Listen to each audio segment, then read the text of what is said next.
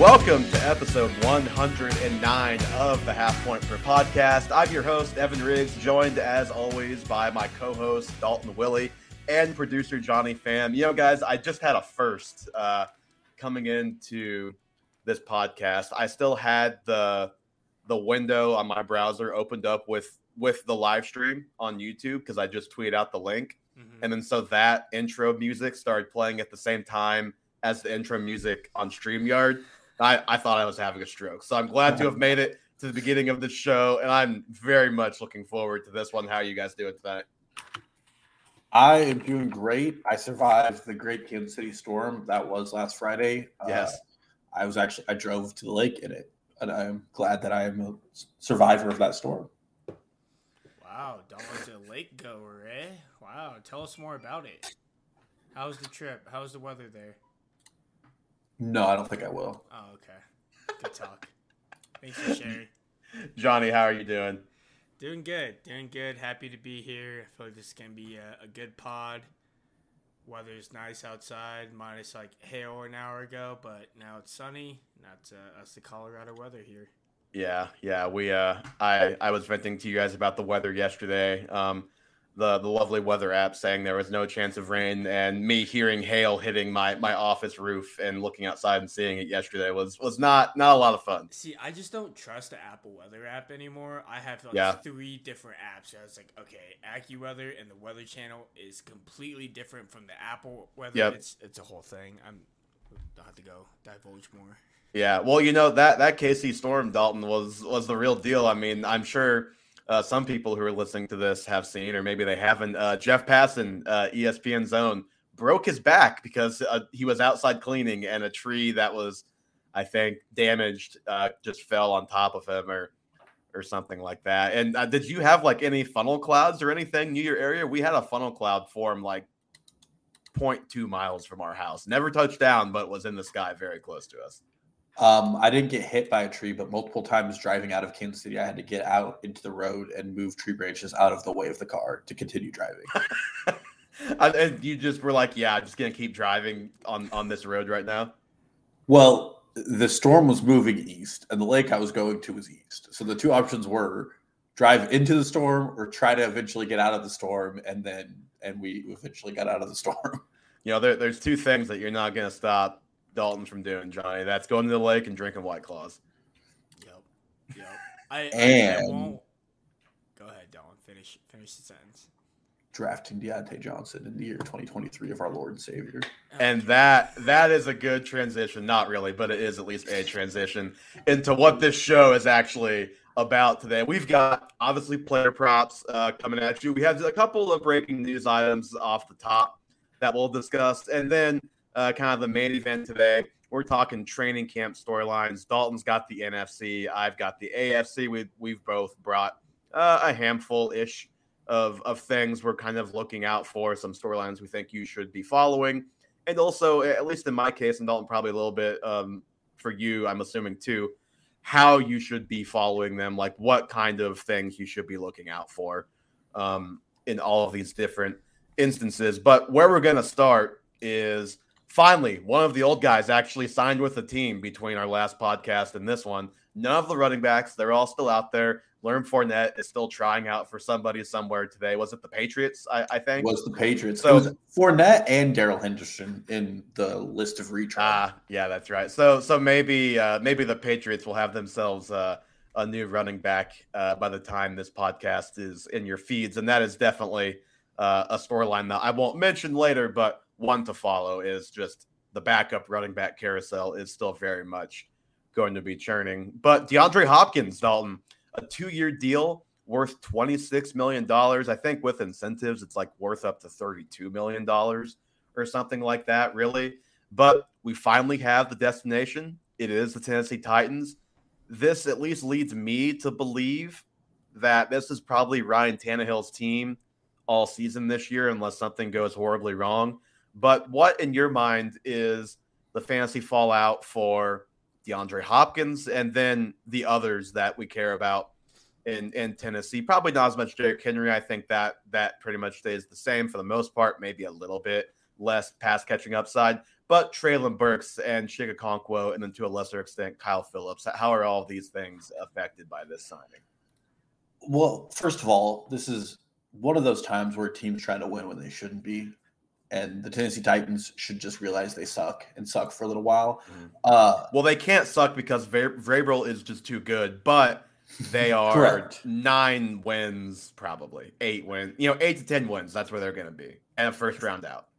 And I think the biggest impact here is going to be Traylon Burks. Mm-hmm. Like the entire narrative for him being where he was at, which was like wide receiver 35 on Underdog, was who else is going to get all of the targets.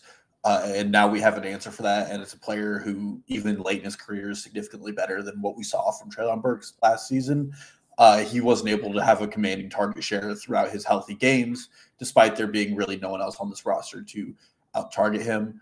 I'm not as concerned about Chig Okonkwo. I think that he's going to do fine, in part because he was good last year on a very efficient edge, and there's still room for him to get more targets.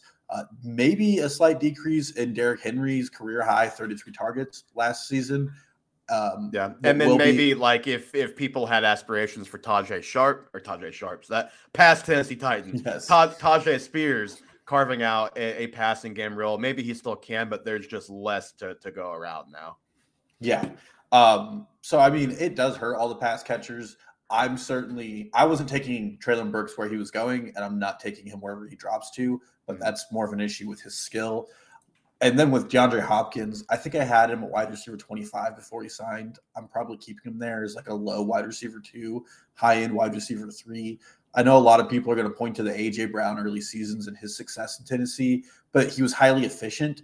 And I think Hopkins is not an efficient receiver any longer. He's still going to be a high target getter, but there's just not going to be as much volume to go around. So I like him at the low end wide receiver 2, high end wide receiver 3. Yeah, and I, as people know, if they listen to our ranking show, I just opted not to rank Hopkins or Dalvin Cook, Kareem Hunt, all of those guys until they actually got a team.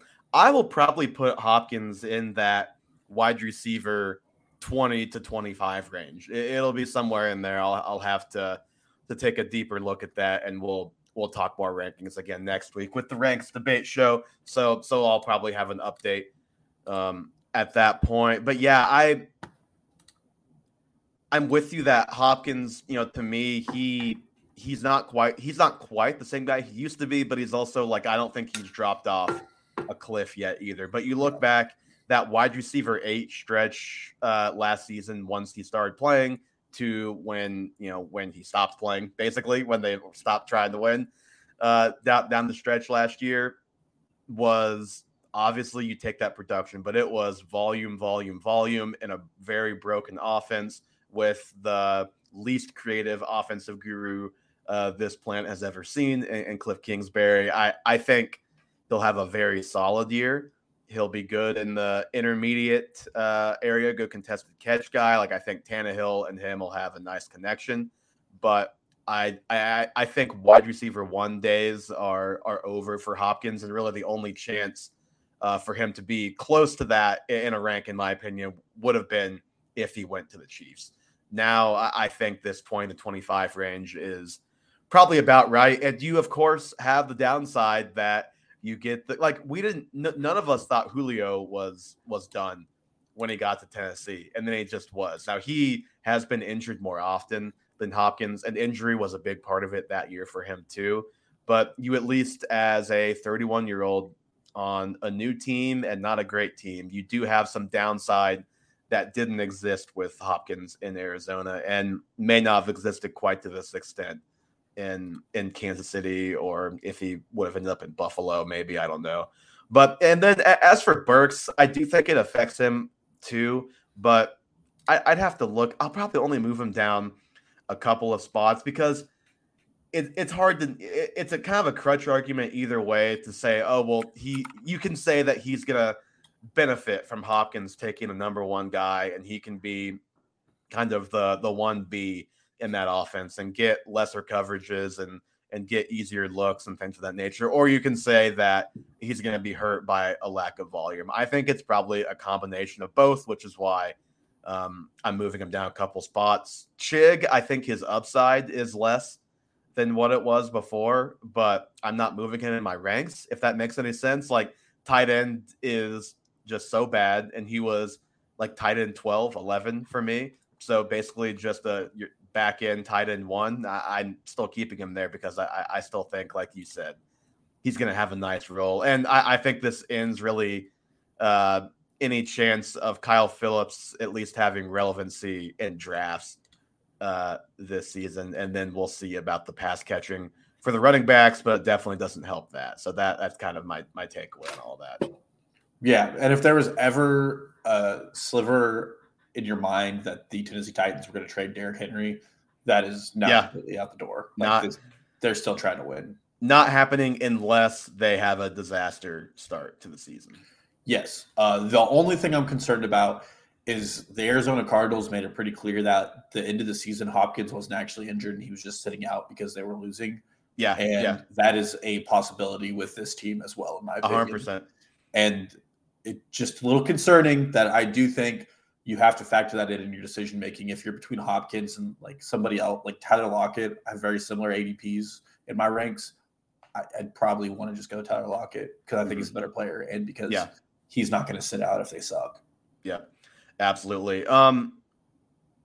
Next up here, this broke pretty recently before the start of our pod. Breece Hall placed on the PUP list, physically unable to perform, because there was some confusion from me on what exactly being placed on the PUP means at this point in training camp. I just thought it would be worth mentioning that this does not rule Breece Hall out for week 1. That determination, I don't have the exact date in front of me, but last year it was August 23rd was when a guy had to be either removed from that list or he was out the first 4 weeks of the season. So obviously Breece Hall's health is something we'll be monitoring for the next month. And then after that, obviously too, but especially for the next month, and hopefully can get off of that PUP list by then. It's probably not worth talking about the backup options yet. We're still a long ways off, I think, unless, of course, like Dalvin Cook goes to the Jets, which is at least possible. Yeah, and I'm not too concerned about him being there. Once roster cutdowns start occurring and they're leaving players on PUP, it is a little more concerning because PUP. What do you mean? Denzel Mims already getting shown the road today? No, he's actually not cut. I don't know if you saw the report from Schefter. They decided not to cut him.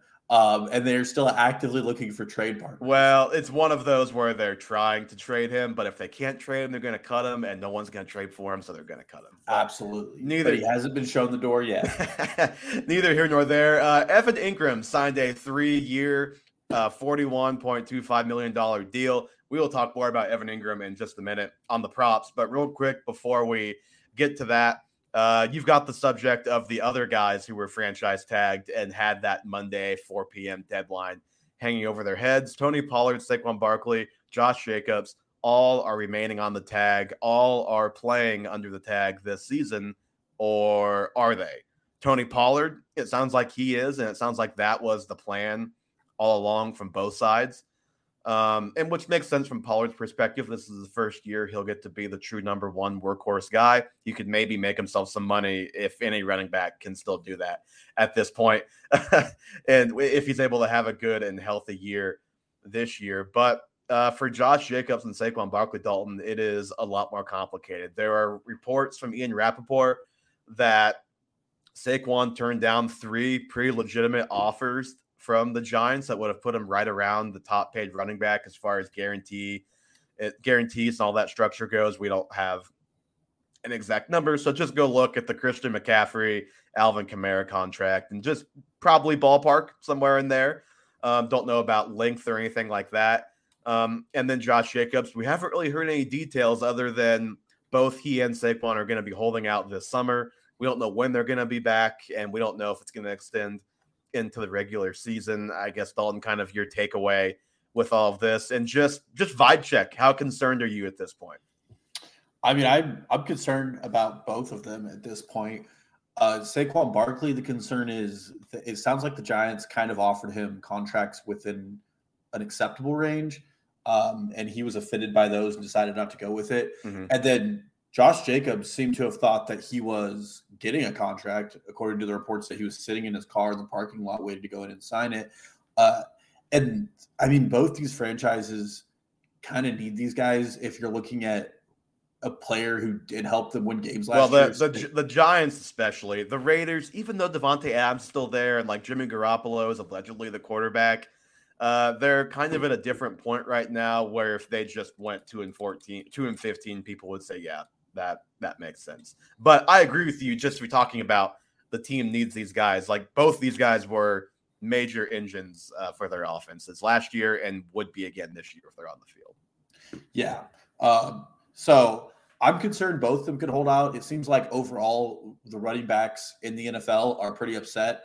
And I do wonder if whether or not this is going to have some of the NFLPA officials stepping in, make some changes to the guidelines. Yeah, I've heard some people float but what can you change? Well, I've seen some people float that running backs get a minimum from the NFLPA that adds their salaries per touches. If you listen to Joel Bintoni or the former center, JC Treader, he was on a podcast recently and he said that the NFLPA had already talked about players taking a portion of their salaries allocated to an RB fund. So there have been a lot of like talks around making the RB position, somewhat viable again for players because after their rookie contracts, they are pretty much worthless. So I think that NFLPA has looked at the issue. It's certainly something that's going to be interesting, but I would be concerned about both those players holding out in an attempt to make a point. So explain to me just real quick, and then we'll get back to this conversation. Explain to me how the money would work with how the amount of touches would then get them a certain amount of money. Like how exactly does that work? The proposed. Well, as we know, the NFLPA is the union, and every player pays into that union fund. And there's taxes associated with that fund. And what JC Treader said on the podcast, I believe it was the Even Money podcast with what's his name? I don't remember his name. Ross Tucker. And then it would be a segment of their salary would be associated with total rushing touches. And I think they were saying it was like $2,000 per touch or something would result. And then as you go up the line, you get more money.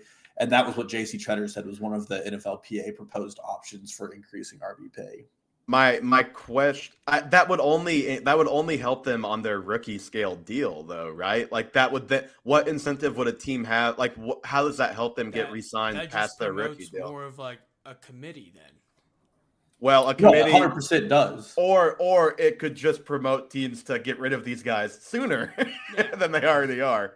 I'm struggling to really see a solution because at the end of the day, the problem isn't that running backs are being blackballed, which I know it's not what you're saying, but like the way that the conversation is kind of going is like you would kind of think that it's like, oh, the position's being blackballed. It's like, no, it's just actually the issue is it really doesn't lead to winning, and teams are paying the positions that do lead to winning, and that's just how it goes.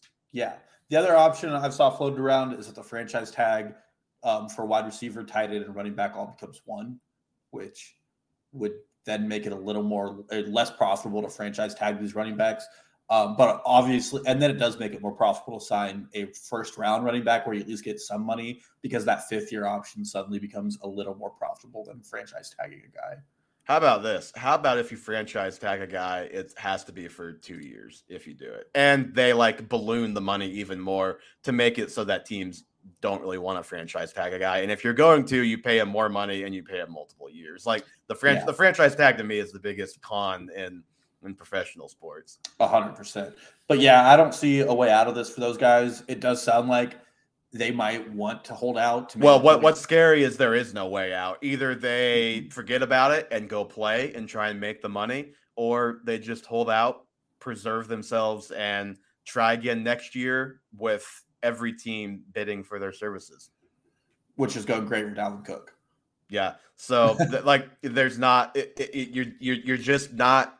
There's really no way to know. We're not going to know till we know on any of these things. But obviously, something to keep an eye out with. And then Evan Ingram, we'll jump right into the props with this one.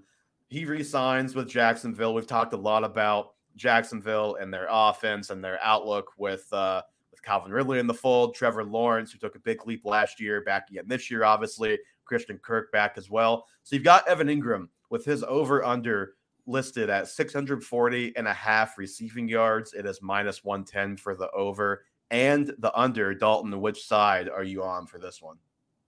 I'm taking the under, and this is in part the increase in weapons on this team, and that just being Calvin Ridley worries me a little bit about Evan Ingram hitting this over. He's only hit it twice in his career, once last year and then once with the New York Giants, and I think it was by like 2 yards that second time.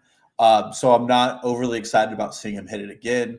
And then I know there's not a lot of hype around him, but Britton Strange was a second-round pick, and the tight end room did get a little better behind Evan Ingram in this offense. I don't think it's going to take away significant snaps from him. But when you add Calvin Ridley, you still want to get Christian Kirk his targets. You have a full season of Travis Etienne in this offense. I'm not really seeing like where the yards are going to come from for Evan Ingram. And I think we've said this before. I don't know if he's that good of a player that I'm going to be betting on talent to hit this number, which is a high number for a tight end anyways. Yep. Johnny, what do you think? I'm going to go with the over. I feel like since they gave him kind of a big contract, I think it was 3-year, 40-something mil. I feel like if they're gonna three for 41. I feel like they're going to pay him that much. They want to get him involved in the offense. I know Kevin Ridley's there, but I think he had a great year last year, like a prove-it year, and I think he's just going to continue the momentum. Trevor Lawrence is going to ball out more and throw for a ton of yards, and I think he's going to hit the over. We do know about Doug Peterson's history with getting tight ends involved too. So there's definitely an argument both ways. I'm going to side with Dalton, though, and take the under on this one as well. I think, he's a great mismatch guy in this offense. You've got Ridley, you've got Kirk, and then you can have Ingram work against advantageous coverages. I think he's going to be really good for fantasy, probably about as much so as last year. But I think we could see less volume and fewer yards. And you mentioned Dalton, he barely hit this number last year, and more touchdowns. He only had 4 receiving touchdowns last year. There's definitely positive regression potential. So he could see overall volume go down, but then fantasy-wise be in a similar ballpark. And he did play all 17 last year and barely hit this number. So you've got potential for worse health. You have Calvin Ridley, and you've got him projected for, I think, right around his ceiling. So I just think the under is probably the more likely of these two. Yeah, I agree. And who knows? Britton Strange? Are we getting strange this year? I'm not feeling too strange yet, but that's up to you. All right, Bryce Young, over under 3,400.5 passing yards for the number 1 overall pick. Minus 115 for the over and the under. I'll start first on this one. I'm taking the over for Bryce Young here. 16 rookie quarterbacks have hit this number in the last, I think it was like the last 18 years, or maybe it was all time. Now I'm forgetting. But most of them were in the last 20 years, obviously with more passing. Baker Mayfield, Brandon Weeden, Sam Bradford were guys on that list. So Bryce Young doesn't have to be a great player to hit this number as a rookie. He may have one of the worst receiving groups in the NFL. Dalton, you might be talking about that later. So that will definitely hurt. But I just think that Frank Reich is going to maximize this group. He's got a good offensive line. You at least feel okay about Miles Sanders as his running back. And I do like Bryce Young a lot. And even though he may have a bit of an adjustment period and he can't hold the ball as long and try and play hero ball as much in the NFL, I think he's going to be a really good player. I think he's a very polished passer that can kind of translate right away. I think that 3,800 to 4,000 range is a realistic one for him. That would put him top 6 in all time. Well, he was number 1 pick, so it would be reasonable. I mean, Josh Rosen was number 1 pick. He was not the number 1. Oh, you're correct. No. If you can't tell, I am taking the under on this one. I think 3,400 is a lot of yards. I mean, you even mentioned Baker Mayfield, but Baker Mayfield's rookie season was actually like pretty impressive behind a very good offensive line. But I think with the weapons he has in this offense, a lot of the work is going to result in him doing it by himself. I also think he's underrated with his mobility, and he might have more scrambling than other guys. And then I think Frank Reich is a pretty big fan of a balanced attack. If you look back at his Indianapolis Colts teams, they ran on a 60-40 split, which would have been under the NFL passing average. So I think all in all, this team's going to be balanced. They're probably going to be an all right team that comes out to play, but I don't think that they're going to be throwing it enough for him to hit that passing over, and no one's going to help him get there on that team. He only has to average 200 yards per game. Johnny, what do you think? I'm going to go with the under because the Panthers stink. Are we sure? Are we sure about that? think. You sure about that? I had to get that drop made for this podcast. Are you sure about that? I'm gonna go with the under. That's a real slop if I've ever heard slop. Mm-hmm. I don't know, man. Panthers might just make the playoffs out of that division. Well, that's not saying a lot. I know that division stinks. It's not. He gets to play that division 6 times this year, so that helps. All right. Tony Pollard, who we talked about earlier, his over-under 1,050.5 rushing yards, plus 100 on the over, minus 120 on the under. Vegas is fading Tony Pollard. Dalton, are you? No, I'm not. First of all, I was surprised. Knew it. That he didn't hit this last year. I thought he would have. He didn't. But he hit 1,009 yards in a backup role last season in a lot of games where he didn't receive more than 10 carries. 193 total was his carries for the season. When you look behind him on the depth chart, I don't think anybody's going to challenge him to hold the ball. He's explosive. He's behind a good offensive line. I mean, they're signing someone else, right? Like Zeke is back. I would expect back. them, but they haven't yet, and we are now into training camp season. And then, I mean, just with what Mike McCarthy and Co are saying, it does seem like they want to run the ball more, and that's still a top 5 offensive line. Now we'll see if Zach Martin holds out and what that does in the future. But I certainly think that him hitting this over is not something I'd be too worried about. I would like this line. Zach Martin's the guy who he's going to hold out, and he's probably going to get exactly what he wants. Unlike the running backs who are trying the same. Obviously, they can't get it anyway now, but who didn't get it at the time. I'm taking the under. You mentioned it. He was a very slight under in 16 games played last year. I know Zeke was there, and he was the starter. And Pollard got more carries after the first 4 weeks last year. But I just think this, kind of like with Evan Ingram, is fairly close to his ceiling. You project, at least I do with most running backs, especially when you do these lines, you project it 14, 15 games. You project them to miss a little bit of time. And I just think there's been a lot of talk from Dallas that they've always liked limiting him to a certain amount of snaps. And I guess and snaps has really been the key thing. I'll be curious what his touches are like this year. But I really am not sure he's going to get marketably more volume than he did last year. I mean, he'll get more, maybe 20 carries more if he's healthy the whole season. But I don't know. I just, in my opinion, or would get him there. It would if he's healthy every game. I'm betting on 14, 15 games and pretty similar volume. I think this is a slight under, but it's close. Like me personally, I wouldn't bet this. Yeah, I think part of it, when I just looked at it, he was 24th in the NFL last year in rush attempts. He had less than Jonathan Taylor, which was interesting because Jonathan Taylor played 11 games. Mm-hmm. So I just think there's but Jonathan Taylor is a guy that when he plays gets 20 plus carries every game, and I don't think Pollard should be that if they want to keep him healthy. And like I said, I do think Zeke will be back eventually. Johnny, what do you think? I like the over. I mean, just every single time he touched the ball, it just felt like he was just going to break loose at 20, 30 yards. But every single time I watched him touch the ball, it was insane. But I think with Zeke not being there to start for right now, I think he's just going to be a lead dog. And I think he's going to get the touches to hit the over here. Well, if what the Cowboys are saying about running the ball is true, he might. But I think, me personally, I'm taking that storyline and chalking that up to teams just talking. I'll believe that when I see it. But all right, Joe Mixon. So he talking about guys with news recently. I think since we last potted, he took a pay cut of about $4 million over the next 2 years. He is going to be in Cincy at least this year, probably next year at that number. His over-under is 825.5 on the rushing yards. He has minus 110 both ways. And I am taking the over on this one. And I like this line quite a bit.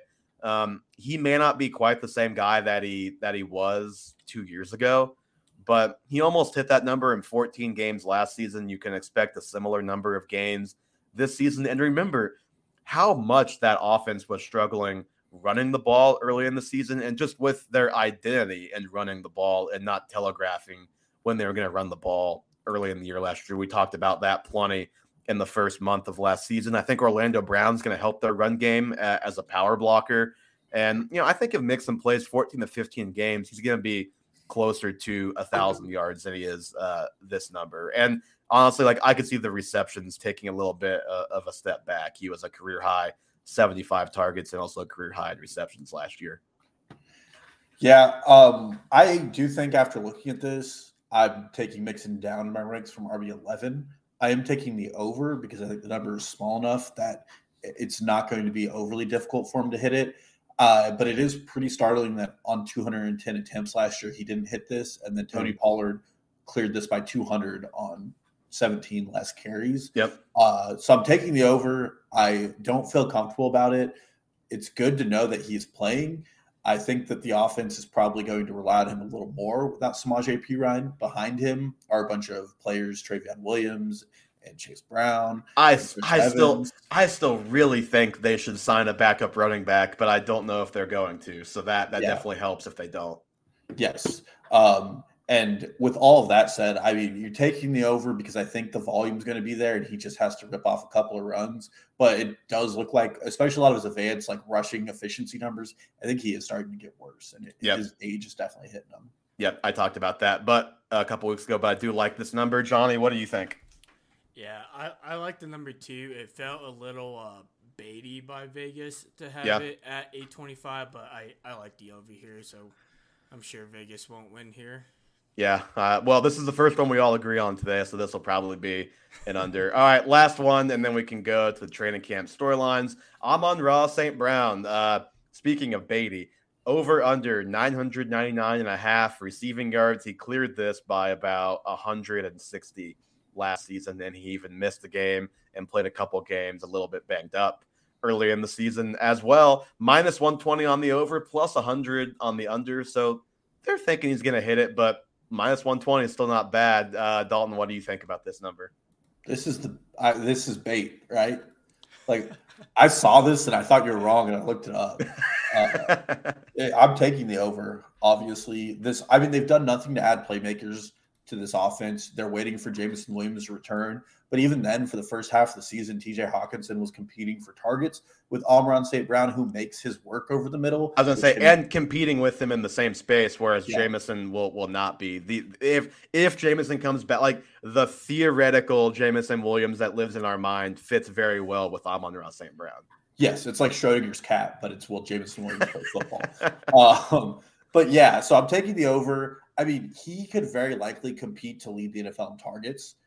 He would have done it last season had he been healthy all season. Yeah. So I just don't know how you get this number so low. This is one that I'm probably going to bet with my own real money and would advise others to do. Yeah, if we know one thing about Jared Goff is that he will throw it in the short and intermediate area when that guy is open. And Amon-Ra St. Brown occupies that area, and he is often open. So I like this number. I like the over. You said it. Even when Jameson comes back, I think the field stretching, while it could take away a little bit of volume, could help him be more efficient. So it might be a wash. We don't really know, but I'll anticipate that being a problem for him down the stretch. I like this number a lot too. I don't remember. I may have actually bet this before the podcast this week, but I'm pretty in on this. There's no way this backfires. Right? I like the over as well. He just looked so good last year as a rookie, and second year he was 2 years ago he was a rookie, but he almost hit this number as a rookie. He almost hit this number as a rookie too. Just Goff. I think one game he had like 18 targets. So I believe it's his guy. So like I think the target's going to be there this year, and I'm pretty confident the over will hit here. Yeah. So looking forward to Amon-Ra St. Brown, Joe Mixon just cratering this year. Love that. Love that for us. All right, Dalton, let's get into the training camp storylines on that note. Like I said, Dalton's got NFC. I've got AFC. Do you want to have one of us go through all of our storylines and then go to the other? Or do you want to alternate? How do you want to format this? I think we just go east to west. I don't really know what east to west means in this. We start in the east, then we go south, north, west. You're really making me think a lot more about John. This would be easier if this were more like the NBA, where teams were at least somewhat like like the Giants are in the AFC, and so are the Jets. Like, you're gonna really make me try and like differentiate those. Well, the Giants are in the NFC, but yes. That's why I said Giants are in the NFC and Jets in the AFC. Oh, yes. So we'll start in the East, which would be the NFC East. Sure. If you have the NFC East one, go for it, because I don't know. Well, I went with the Washington football team as the team I'm watching, and the storyline to watch is what running back emerges from this team. They really want it to be Brian Robinson still. They really wanted to be Brian Robinson, which you're correct. They were the second run-heaviest team in the NFL last year. And Brian Robinson, the game they won against the Eagles, I think he had 26 carries and 80 yards, which is not very efficient. From an underlying efficiency perspective, we'll start off with Brian Robinson because he has the second highest ADP on Underdog. He was 28th out of 45 qualified running backs in rush efficiency, but then he was 42nd out of 52 qualifying running backs in forced missed tackle rate. He also had the 16th lowest third down percentage of any running back who qualified that had at least 150 snaps.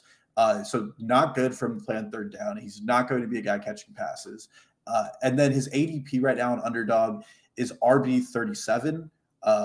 Antonio Gibson is ahead of him at RB 32. And then you have Chris Rodriguez at RB 90. So you can really get any of these guys for free however you want.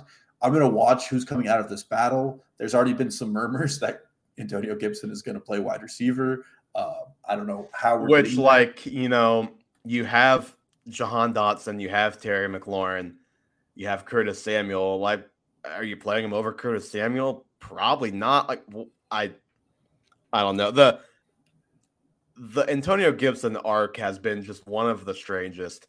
And I was hoping that with Bieniemy there, that maybe he would just kind of shove Ron Rivera out the door and take a little bit more control of that running back room. And maybe he is, and he just loves Brian Robinson too, because Robinson is kind of fits in that Jamal Williams mold of coaches love this guy because he's a grinder. He does what they ask. He's going to get the yards that are blocked, run between the tackles well, all that. I mean, this is a guy that led the NFC in rushing attempts in the final 5 games of the regular season last year.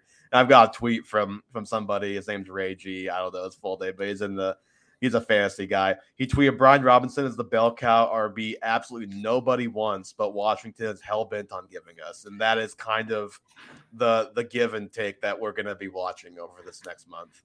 Yeah. I don't think Brian Robinson's bad. I don't think he's great, at least from what he did last offseason. I think Eric Bieniemy brings a very interesting part to this offense and could make it a little more efficient. And then Ron Rivera has been a coach who's always wanted to run 2 running backs out there. So I'm waiting to see who solidifies themselves in that second role, because for whatever reason, like you said, it looks like Antonio Gibson isn't going to be there. If it is Chris Rodriguez, there have been linked to Kareem Hunt for the Washington football team. If I have those guys come in there, I'm probably taking them before Brad Robinson, especially in PPR and half PPR leagues, because I don't think that he's going to be a great pass catcher. He hasn't really shown that. He didn't show that in college. So all in all, like, the storyline for me to watch here is who emerges in that RB2 role. And then I'm probably going to target them or watch week 1, and they'll probably be a waiver wire favorite of mine. So the RB2 role, like on this team, you mean? Yes. So you're already cementing Brian Robinson as the RB1. Yeah, I don't really see a world where he's not. I mean, maybe I'm wrong, but it looks like they really want him to be that role. Mm-hmm. Okay, I'll start with my team furthest on the East, because that is what we're doing here apparently, and that is the Buffalo Bills, and that is Dalton Kincaid. We care about this guy a lot, and that is because he was a great college football prospect, a great pass catcher, and he's gone to one of the best 5 offenses in the NFL and one of the 5 best quarterbacks in the NFL. For people who aren't as familiar with the prospect profile here, his last 2 years in college, he was 1,400 receiving yards and 16 touchdowns in those 2 years, which in college, he's playing less games. That's a lot of yards and touchdowns, especially for a tight end. in college. Last year, he had the game against USC that we've referenced often. 16 receptions, 234 yards, 1 touchdown, and 1 massive win for Utah in that game. And, you know, Matt Waldman talked about this recently on his podcast, and I thought it was interesting that when the Bills first drafted him, they talked a lot about him as this dynamic weapon who can move all around and cause matchup problems. Then they kind of eased off of that a little bit and put out some messaging basically saying we don't really know how we're going to use him yet. We're still figuring that out, kind of trying to tamper down the hype a little bit. Maybe a little bit afraid that we could have a James Cook 2.0 where they say all these things and then that guy's just not that guy and they look a little bit dumb and it makes the player look bad when he doesn't live up to that. But now that he's been in the building for longer, he's been building chemistry with Josh Allen a little bit more. They're kind of moving back to that talking point of this guy's a matchup problem. He's going to be, basically they're between the lines telling us he's going to be on the field, going to be a matchup problem. And I think, Waldman said this and I agree that reading between the lines, just this kind of seems like he's been everything that they hoped for so far. And I'm just really interested to see how they talk about him and how they talk about the other weapons around him. Diggs in a tier of his own, assuming he's there. And then you have all those other guys. Like, what's the Gabe Davis conversation like heading into this year after a disappointing year last year?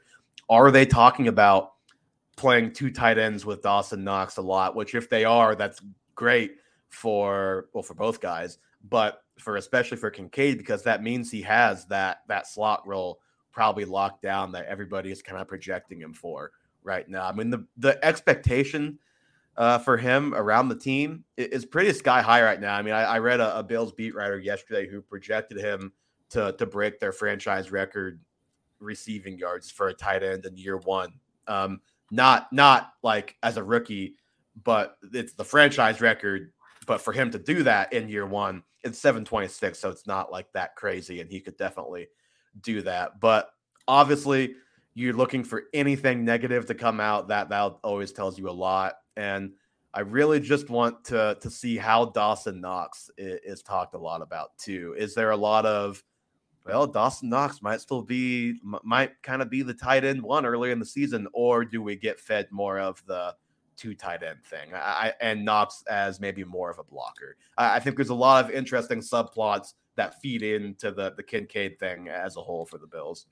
Well, another one is he didn't practice for the combine. He didn't run any of the combine because of lower body soft tissue injuries. And I think it was a back injury. He had a back injury in college. Yeah.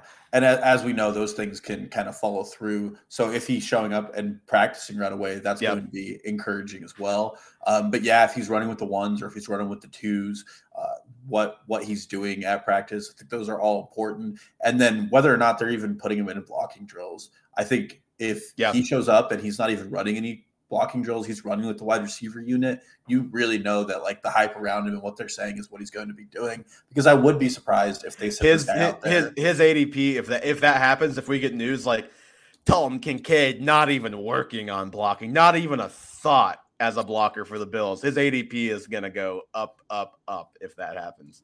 Yes. And I'm not even saying it's necessarily correct to skyrocket that much off of that, but that's what's going to happen.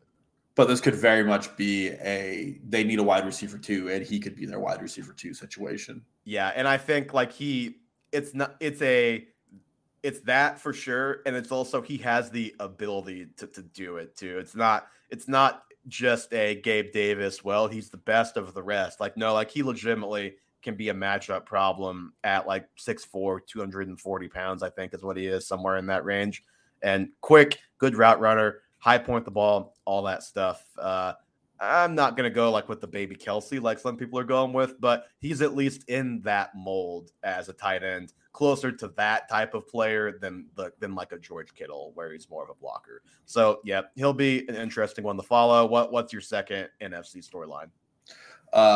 We're staying in the NFC South and a team that you loved earlier, and we are going with the Panthers.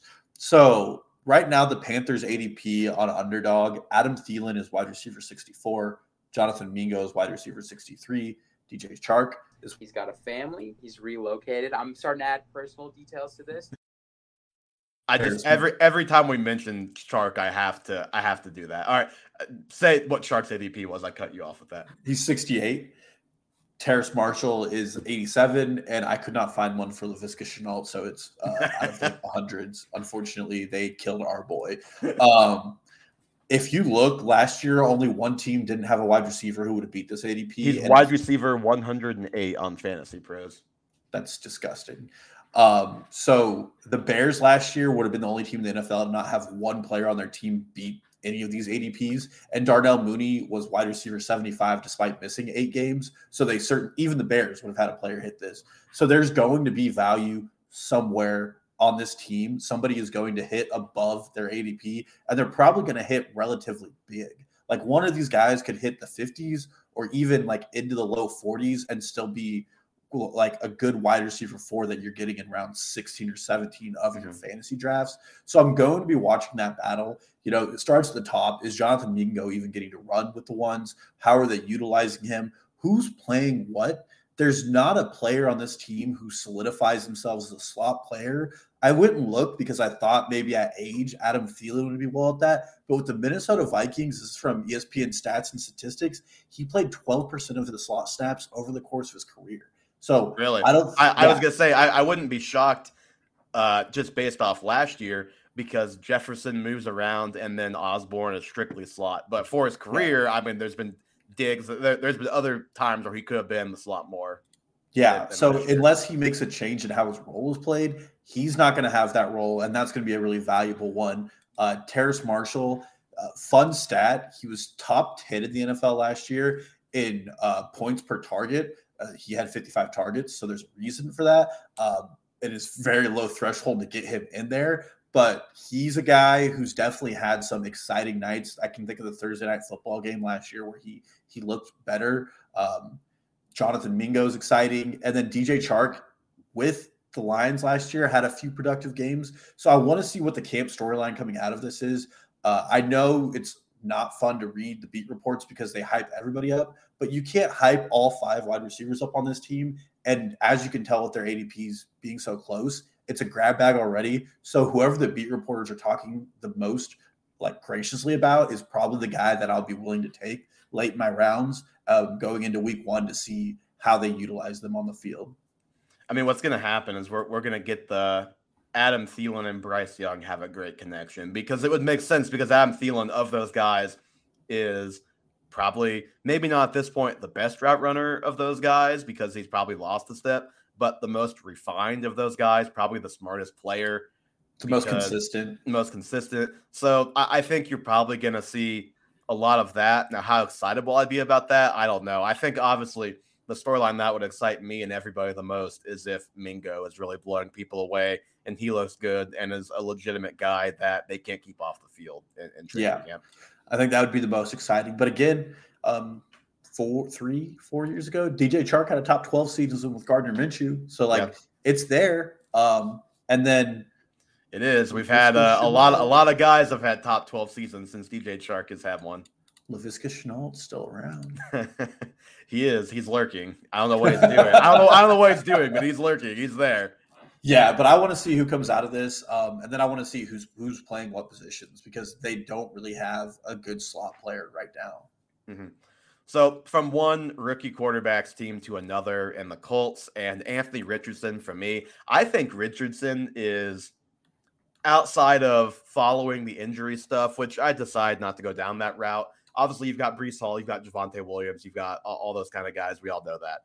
Outside of following that stuff and the holdout stuff, I think Anthony Richardson might be one of the most important storylines heading into training camp and ahead of this season.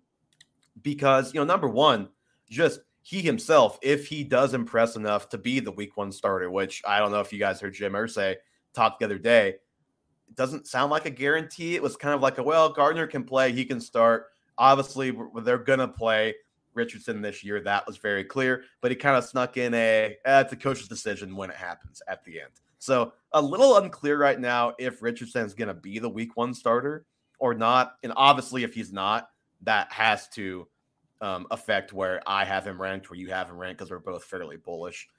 Top, I think I have him 16. You might have him around there, maybe a little bit higher. So that's first and foremost. Is he playing well enough to earn the week 1 starting job? But then if he is the week 1 starter, or even if he's, the week 4 starter or whatever, how is the passing coming along? Is the passing going to be a problem this year? Or is he grasping the playbook? Are they able to throw more at him? Does he have a good connection with those receivers? Because they have a lot of guys that we care about on this team. Michael Pittman, Alec Pierce, like even Josh Downs is a nice sleeper slot receiver at the end of drafts this year, if the situation is right. And then you look at the running back opposite. Jonathan Taylor is a first-round pick, at worst an early second-round pick in your draft, I would think.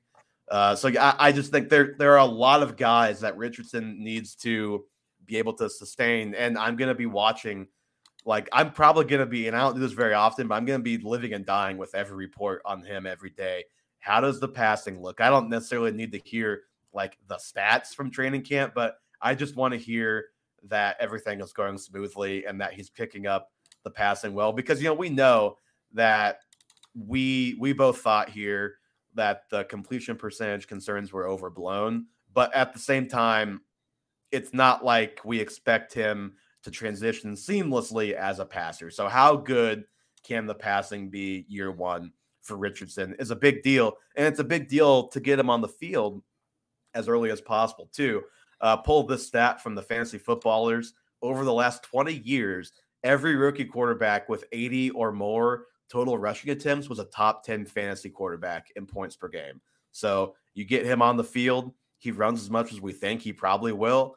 He has a great chance. History tells us 100% chance in the last 20 years of outperforming even where we have him ranked. So I think this is a big time swing player for his own rank, but then also all of these other guys on this offense. Yeah, and that's barely 5 rushes a game, which isn't hard to get to when you just add scrambles in. I think it is huge. I do think like a bit of what Jim Irsay said is a little bit of GM speak and covering his own butt. It looks like Shane Steichen wants to start Anthony Richardson out the gate. He is probably more fitting to the offense Steichen ran in Philly. Not to say that Jalen Hurts and Richardson are the same player or that Richardson's as good as Jalen Hurts, but he's definitely a much better rushing quarterback than Gardner Minshew. Yes. And it just really, I understand that you have to watch camp storylines to see if he's going to be playing it. It's very important. But from like a organizational perspective, it makes no sense not to put the guy out there and see what you got. Yeah. But yeah, and then if he's hitting like those short intermediate passes we didn't get to see at Florida, that would be incredibly exciting and profitable for his value. Like the first time we get he's really seeing the field well today. He made all the reads. That'll be a big time fist bump for me when I see that alert come through. Yeah, so definitely huge. And then it'll be exciting to see what they're talking about, what kind of offense they're running. Is it RPO heavy? Because Jonathan Taylor looks like a screaming value if they're doing that. And RPOs are big on first look receivers. If that's Michael Pittman, he could be a profitable. He's like wide receiver 33 right now. Mm-hmm. So yeah, it all hinges on Richardson. And then if it's Gardner Minshew, all those wide receivers probably get a bump because people expect more passing. Yep. Very fair. All right, who's your third? We are going to the fun NFC North and the Green Bay Packers, and the guy that all the eyes are on in Jordan Love.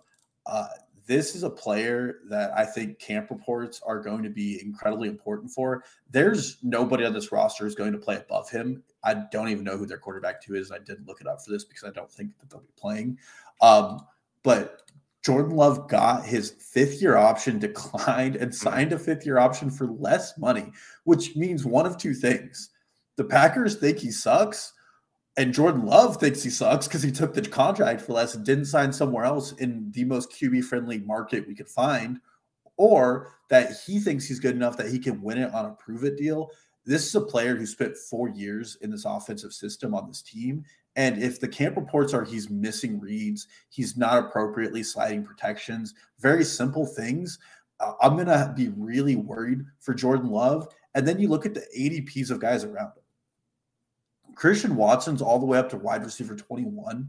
Wow. And if Jordan If Jordan Love can't handle an offense effectively, he's going to tank Christian Watson's value, who was propped up on a very high TD rate, which you can have with an MVP caliber quarterback like Aaron Rodgers. Well, and Jordan Love was the number one reason why Aaron Jones was on my guys I'm afraid I'm wrong about segment last week.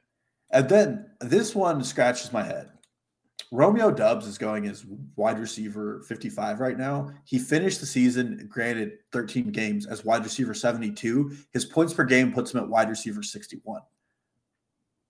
He loses Aaron Rodgers, and he is now going higher in drafts. And then they drafted Jaden Reed, who's going wide receiver 70. We're getting some positive Romeo Doubs buzz early in offseason stuff these last couple of weeks, so maybe that's contributing to it. Yeah. But I think it's critically important that we read what these beat reporters are saying. These are guys also who spent probably the majority of their career, 20 years, watching Brett Favre to Aaron Rodgers. So they know what good quarterback play looks like at training camp. And if they're berating Jordan Love in their reports, and we've seen what he is on the NFL field, which isn't very good, it's going to lead to a lot of confirmation bias. And I'm probably going to fade every Packer at cost, except for maybe A.J. Dillon at that point. Well, and I'm also curious what the word is on their offense, just as a whole, coming out of camp. As far as, last year, it was a lot of, well, these two running backs are our two best players besides Aaron Rodgers on offense, so we got to get them the ball any way possible. And that didn't really materialize, and that obviously was a big-time red flag in retrospect, and we even knew at the time, too, telling us that the receivers were bad. So I'll be curious to see how the Packers try and morph this offense around Jordan Love, what kind of language we hear about all of that and how he's picking up the playbook. It should be well, because like you said, he's been there for 4 years, but it's a different deal being there and being the guy actually doing it every day, obviously. Yeah. So I'll be really interested how that goes, and it's probably going to go poorly. Hopefully not, for the sake of a lot of guys there, but there's at least a very strong chance. From a situation that could go poorly to one that I think will go well almost no matter what, barring injury, but we just have to find out who it's going to go well for. And that is the Chiefs, and that is their wide receiver room. It's kind of like last year, but to an even bigger extent, that this training camp is really, again, going to be about trying to find the right guy and the right values in this receiver room. Because Patrick Mahomes doesn't have a receiver in the top, I believe, 36 of ADP, and it may be even slightly lower than that. I don't know where Tony is at this exact moment. But you have Tony, you have MVS, you have Sky Moore. It's going to be probably one of those three guys. I think we got a little bit of a positive report on Rashee Rice to end practice today. They caught a touchdown, looked great doing it. Blah, blah, blah. It was from the backup quarterback, so you can take that for what it's will and for what it is. And also, it sounds like he is not quite in NFL shape. Reed had a quote about it last month, and he was nauseous and throwing up at practice today. And Reed basically said last month, we run those guys hard. He's got to get in shape, and he's not quite there yet. So you would expect Rice is probably a candidate for the Andy Reid redshirt year at receiver. So of these three guys, I don't think there's much we could really hear that's going to change my opinion on MVS about MVS. Now, if we start hearing very negative things about Tony and or Sky Moore, then that would probably lead me to raise MVS a little bit in the ranks. But we haven't heard that yet, so I don't think we're going to. I mean, the number one thing that everybody's watching here is Kadarius Toney. How is he lining up? Is he being treated like a pure number one? Or is he running the big boy stuff, the number one receiver stuff? Is he doing that? And also lining up in the backfield, taking jet sweeps, doing all of the kind of McCole Hardman and then obviously the Tyreek Hill type of stuff in this offense too? Or is Sky Moore practicing? Yeah, is he healthy? That's obviously a big one too. I'd also would prefer if he would just kind of chill out with the Giants fans, stop being so much Kadarius Toney and just chill. I'd prefer that to be a storyline that goes away as well. And then obviously, just does he have a full grasp of the playbook? I think that was a big reason why the snaps were low and expectedly so at the end of last season was because the playbook, it just takes time. So how is that transition going for him? And basically, can he be a number one instead of a gadget guy? That's the number one thing I'm looking at. And then to a lesser extent, I want to hear exactly what we've heard so far about Sky Moore. Like we've heard the slot targets are vacated. There's like 1,900 yards the Chiefs gained in the slot last year. Juju was a big reason for that. The Chiefs, I believe, are number 2 in the NFL in most receiver targets lost at 135 per ESPN. So there is volume for both these guys, and especially for Sky on the inside to be had. And so far, the reports from the team and from beat writers have been good on Sky Moore. So I just want to continue to see that stuff, frankly. And I think that if we keep getting a drumbeat that is positive like this for Sky, and this is not going to be a knock on Tony, but I could easily see myself elevating Sky closer to Tony, and I already have him closer than most people do. Yeah. Oh, well, and I agree with you in part because the slot position is going to be really helpful on this team. Obviously, this team sees a lot of zones because of the offense they run. And obviously, 2 years ago, they needed a zone beater. Juju did that last year, and Juju was wide receiver 27, despite not missing any games, but playing significantly less. Well, he missed a couple games. He had the concussion. I think he missed a week or two. I'm looking at his game log. He had a percent of snaps in every game. Well, he got concussion on the first drive of the Jacksonville game. So maybe it was his lowest snap percentage was 38% the Jacksonville game. Then we had you're right. He missed the Chargers game. Sorry. Okay. And then he played 38% against the Rams. So he missed almost the whole game, then missed the game, and then got severely eased back into his first game back. So you could kind of ballpark that at about a game and a half, 2 games missed, give or take. So he missed a couple games and was still top 30. And he also was being slowed down by a knee injury to end the season. Correct. So any of these guys getting that role full time is immediately going to beat ADP. I mean, like you said, Tony's the highest. I think Sky Moore's in the 50s right now on Underdog. Mm-hmm. So he's certainly a screaming value at that. This Andy Reid playbook takes time to learn. We've learned that with every player who's come into it. I still have concerns about Sky Moore, mostly because there were a few times last year he just ran the wrong route, which you never like to see. But then the concerns with Kadarius Toney are equal in that he can't stay on the field and that he's definitely a problem off the field when it comes to his personality. I don't think Rashee Rice is it either because it does take a year to get there. But out of everybody, I think the best value in fantasy football right now is definitely Sky Moore because it looks like he might have won that slot role. Yeah, well, and if we start getting some Richie James hype or something like that, I might kind of raise my eyebrow and be like, okay, I wonder what that means, how they're feeling about the other guys there. But yeah, obviously we all know how valuable that Chiefs situation is. And those 2 guys, they didn't get Hopkins, so it seems like it's going to be those 2 guys are going to be trusted as the 2 and the 3 behind Kelsey at the 1, obviously. Dalton, who's your 4th team? We are heading out to the NFC West, and it's looking at the running back fight for RB1 in Seattle between Ken Walker and Zach Charbonnet. I know we've written it up as Ken Walker's role, and I think that it's pretty safe to assume he's the 1A right now, but I want to see the B camp reports on Zach Charbonnet. Like we've said, you got to try and decode Pete Carroll talk for about the 12th year in a row unsuccessfully. Well, before Russell Wilson, that was the problem. You just got it's addition by subtraction right now. And Ken Walker last year, for what it's worth, was not a consistent running back. And I think that's something that Pete Carroll really values in his offense. Chris Carson for multiple years. And before that, Marshawn Lynch, different calibers of players, but both of them are very consistent in what they did. But if you look at the numbers for Ken Walker, he had a 32% rushing success rate inside the tackles. That's not great. Zach Charbonnet's final season at UCLA, he ran almost exclusively between the tackles, and he was top 4 in the nation in yards gained.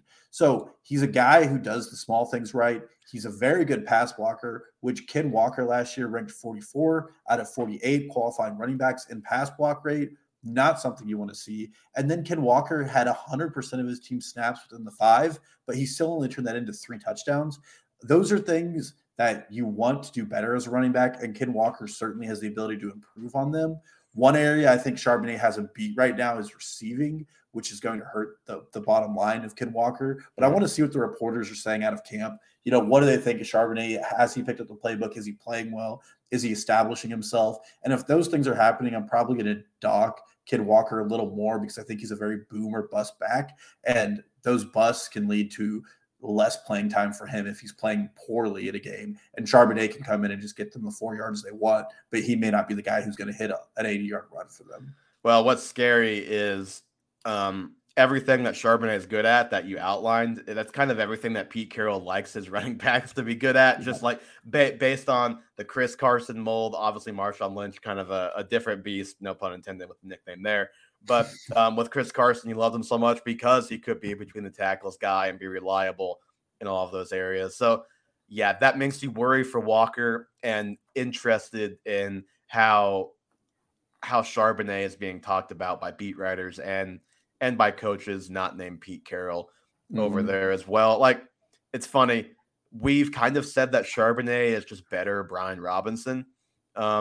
I don't want to make the Kenneth Walker, Antonio Gibson comp. I think Walker's better, but like it wouldn't be the craziest thing in the world if Brian Robinson, Antonio Gibson to this backfield a little bit, and he became the 60 to the 40. I think Walker is too good. I don't think that should happen, but that doesn't mean it won't, because I'm oftentimes, at least a lot of times, not correct about the workload of guys. So it's a scary situation and definitely one to watch from a Walker perspective. And for Charbonnet, it's house money.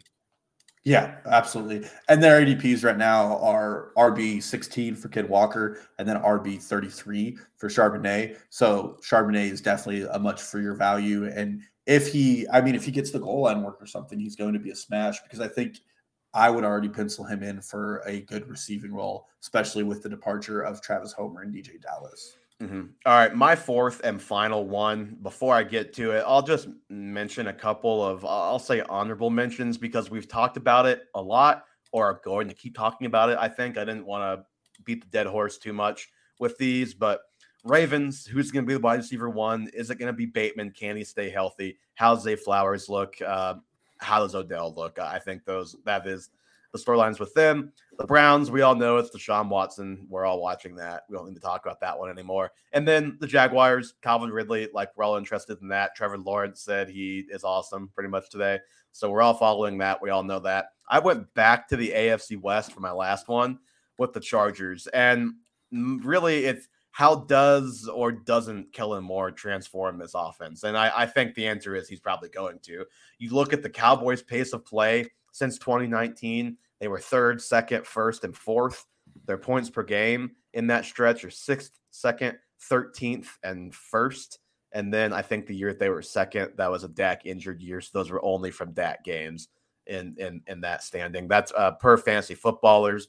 Also, Dak's ADOT above 8 all of those years.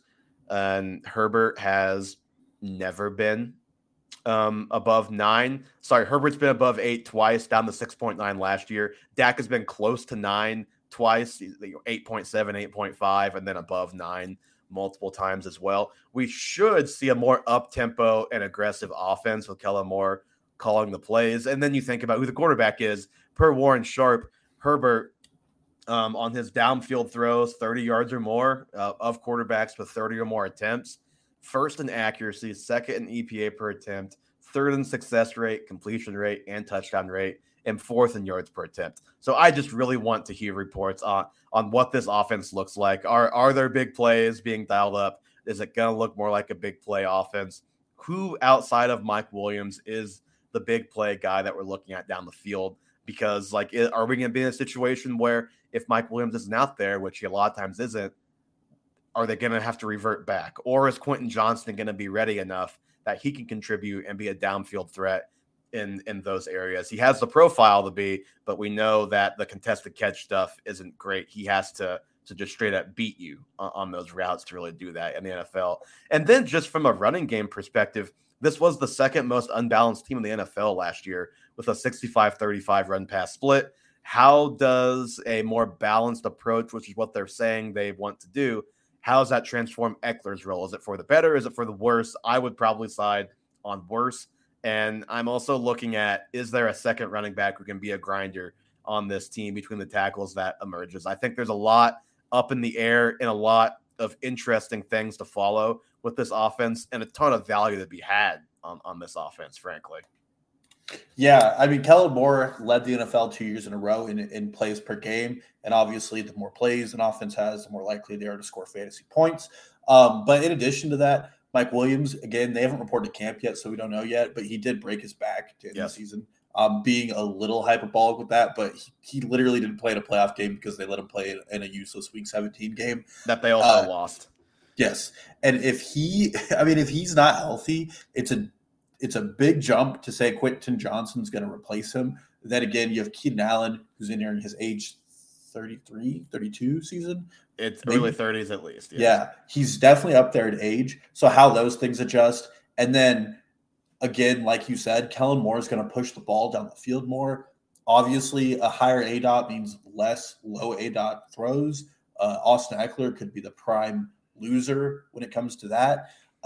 How are you going to implement Quentin Johnston's offense? Yeah. Well, and what are they saying about Eckler's role? Like, what do we hear about Eckler's role if there's fewer dump downs and more down the field? Because they're obviously still going to get him involved. It just may look different. Well, and it sounds like he's going to show up to camp, but his tweets lately have been a little aggressive. He said the Chargers wouldn't pay him more, but they were looking for high-profile picks for him, and he said that doesn't make sense, which it doesn't. Yeah. But is he going to show up to camp? I don't think he's going to hold out, but where does the situation go? How unhappy is he? Because that RB room behind him is atrocious. Yeah. You think? Yeah. Oh, I mean, it has been. It has been ever since Melvin Gordon left. There hasn't been a second guy that's truly emerged and been reliable on that team. Dalton, are there any other storylines that you just want to toss out there real quick before we get out of here in the NFC? In the NFC West, a fun one I want to talk about was, does Clayton Tune start for the Arizona Cardinals or Sam Bradford? That's very exciting. You're right. Doesn't matter too much. Going to the NFC South, I thought about talking about the Bucs and Baker Mayfield, whether or not he comes out looking good. And then in the NFC East, the last one I had was what the Giants are doing with their wide receiver room, because. And also, are the Giants signing anybody to replace Saquon? Is going to be one to follow if Saquon keeps not reporting. Yeah, but with Jalen Hyatt reportedly running with the threes, there's value to be had there because of how good their coaching is. And I was interested who it was, and then I wrote the names down and deleted it because I didn't want to talk about any of those players. Paris Campbell's going to have he's on the Giants, right? That's where he went? He is on the Giants. He's going to have a huge – they were talking about him as running up in the backfield. It's all making sense. The Saquon holdout. Paris Devo Campbell. That's right. And on that note, that's going to do it for episode 109 of the Half Point Per Podcast. Give us a follow on Twitter, Instagram, and TikTok at Half Point Per Pod. Subscribe to the YouTube channel. Link to all of those things, as always, is in the show notes. Our show is available anywhere you listen to podcasts, Spotify, Apple, all of that good stuff. We'll be back next week with what was a very fun show last year, the ranks debate between Dalton and I. Thank you all so much for listening, and we'll talk to you again next week.